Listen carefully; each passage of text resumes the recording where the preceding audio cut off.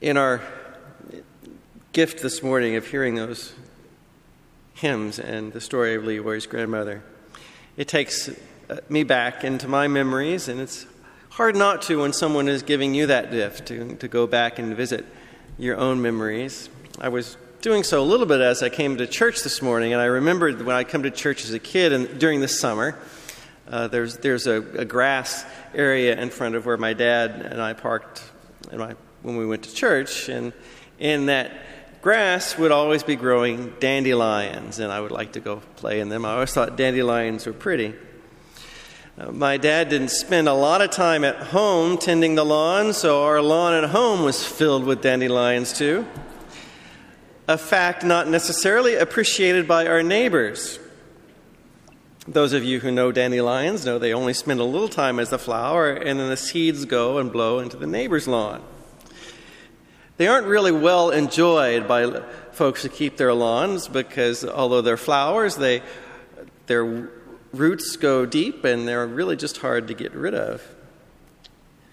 Is a dandelion a flower or a weed? Want to vote?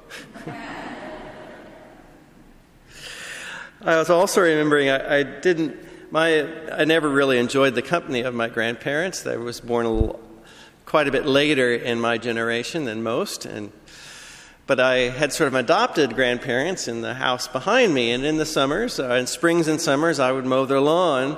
It took 2.5 hours to mow with a hand mower. You know, we have larger lawns back where I'm from. And for that, I would be rewarded with $6 and a bottle of Coca-Cola. Even back in the day, that wasn't a whole lot.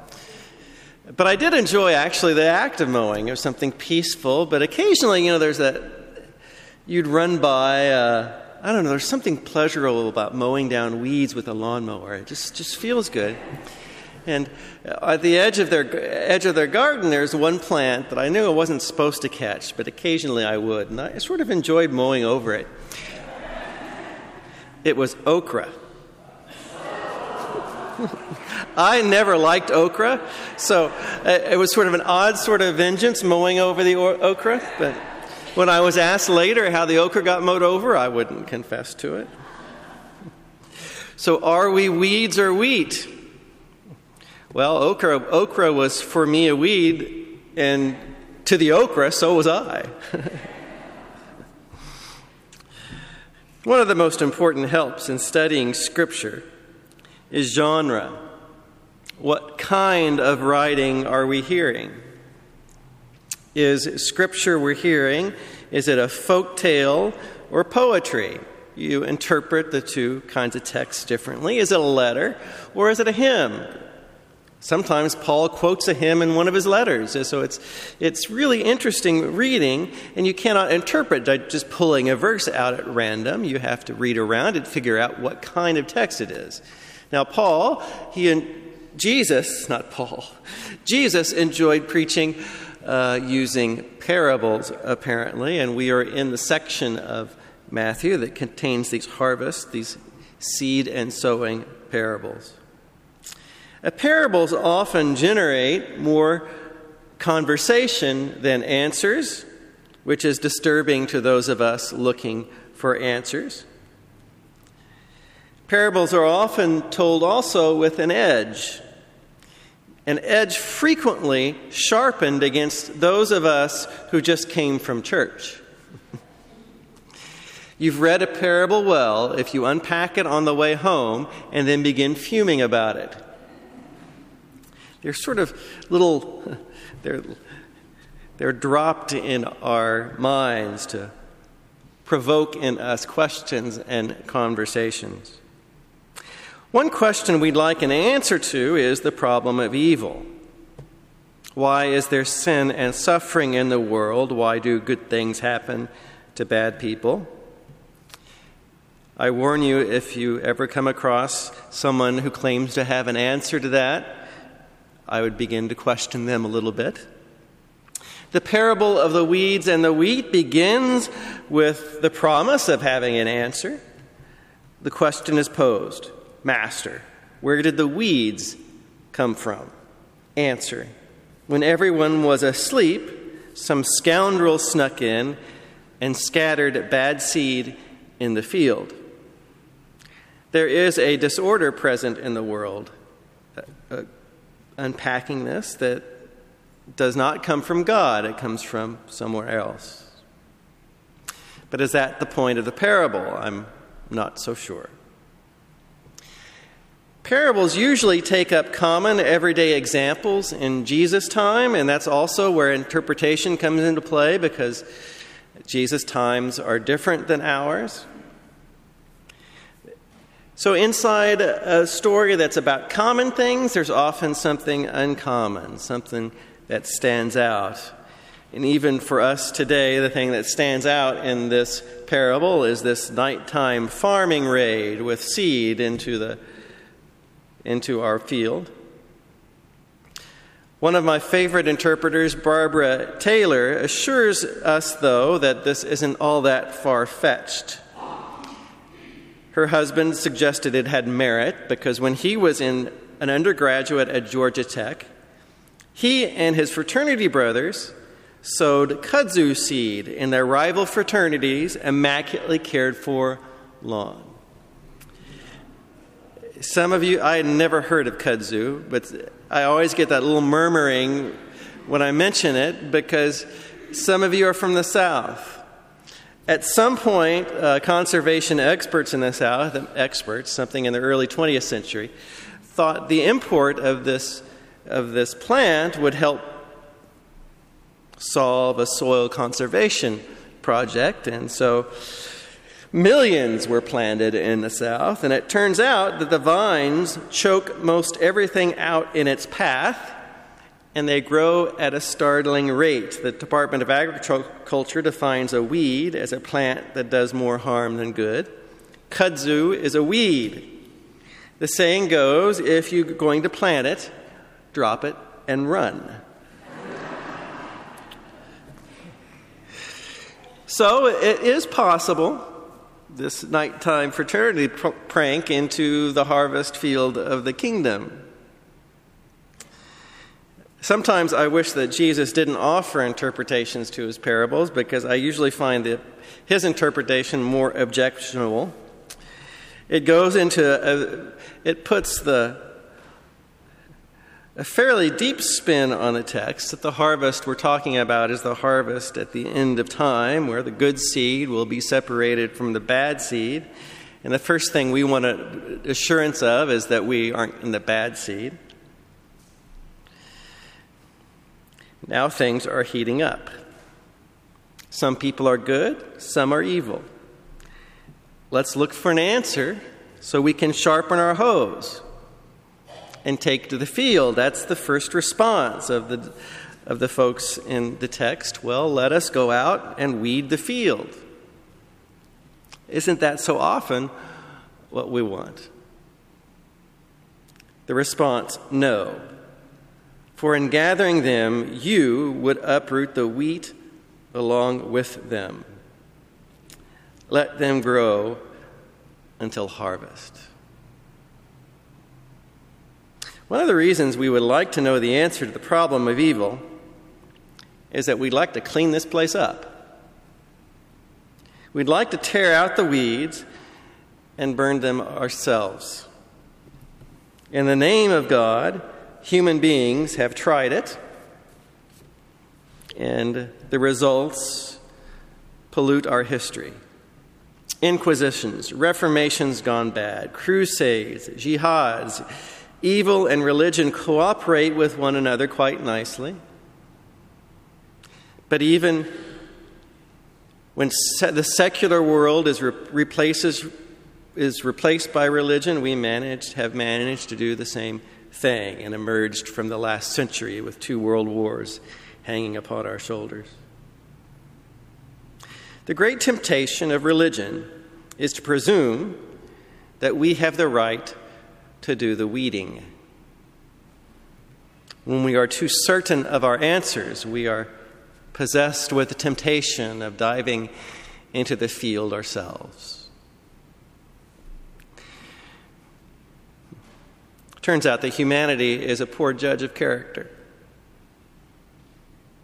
I wonder if that's the point of the parable. The issue in the parable is not who is wheat and who is weeds, but who has the right to the harvest, to do the harvesting.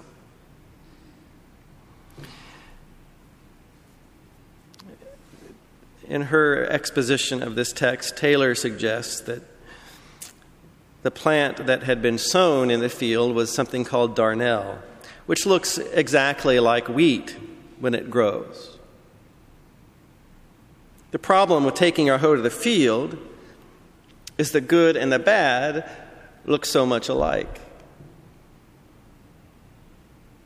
I'd like to think it's even more complicated than that. I'd like to think that in each of us, the good and bad is mixed. Harvest one, you harvest the other. There's good reason to believe this as we are journeying together with our ancestors in faith. Take Jacob, for instance. Great-great-great-great-great-grandfather of the people of Israel. It'd be easy to dismiss him. In fact, we have. But keep in mind, he is also the ancestor of our Lord. At this point in the story, weed. He will prove to be a liar and a cheat. He will be successful in life in all of the ways that we find that success is not earned. He will do it through cunning. He will do it through plots with his mother. Weed. Liar and a cheat. Even the translation of his name, Jacob, is ambiguous. At some point, he's a heel of a man. That's appropriate. Yet God will come to this one whose the wheat field of his heart is a mess of wheat and weeds. God will come to this one and say, "Know that I am with you and will not leave you until I have done what I have promised." If we were allowed to go into the Old Testament and separate the weed from the wheat, Jesus would not have been born. Names like Jacob and Rebekah, Joseph and Moses, Miriam, Matthew, the tax collector seem far from heroes of faith. It's one of the things confusing to people when you set a Bible in front of them and tell them to read from front to back. They come to the Bible expecting heroes. They don't find them. This is actually why Scripture is so powerful, if you allow it to be. We find in the text is realistic in this. The figures in the text are so faulty. It gives me some comfort. That fact it does. Why is this world a mess? Perhaps we are not given an answer. But the Bible is witness to God, who takes us by the hand. A God who may be found tirelessly working in the garden to call the good out of us. There's a Buddhist metaphor that describes our lives as seeds and the manifestation of seeds. Going into the ground, all seeds look the same, but some grow and manifest in anger, others in joy. We can travel back in that field of our memories and dwell on those things that bring us peace, or we can dwell on those things that bring us hurt. The Buddhist teaching goes, every time a seed is allowed to manifest itself, it produces more seeds of the same kind, like dandelions. Smiling seeds generate more smiling. Focus on the angry seeds, generate more anger in us. Thich Nhat Hanh has said, if we don't practice smiling for years, you are going to forget how. The garden becomes choked with anger and complaining. There are many kinds of seed in us, good and bad. Some were planted in our lifetime. Some were gifts of our family, those memories. Some of those gifts are not pleasant. Some have been a joy. Focus on the joy, the Buddhist metaphor goes. Water the good seeds. The trick is to water the good seeds. Allow them to bloom. Scatter into the neighbor's field. Isn't that a better picture of dandelions, spreading the joy of the gospel? Let people think they're weeds. We know better. Okra is still a weed. Don't spread okra. What we give our attention to, what we pay attention to grows. This is what Buddhism calls mindfulness. The Apostle Paul, lest you think Buddhism is much different than Christianity, the Apostle Paul says, it's the way he closes the letter to the Philippians, whatsoever things are good, whatsoever things are true, whatsoever things are beautiful. What brings you joy? Think on these things, and the God of peace will be with you. It's taken me 3 sermons now, but I think I've finally figured out the parable.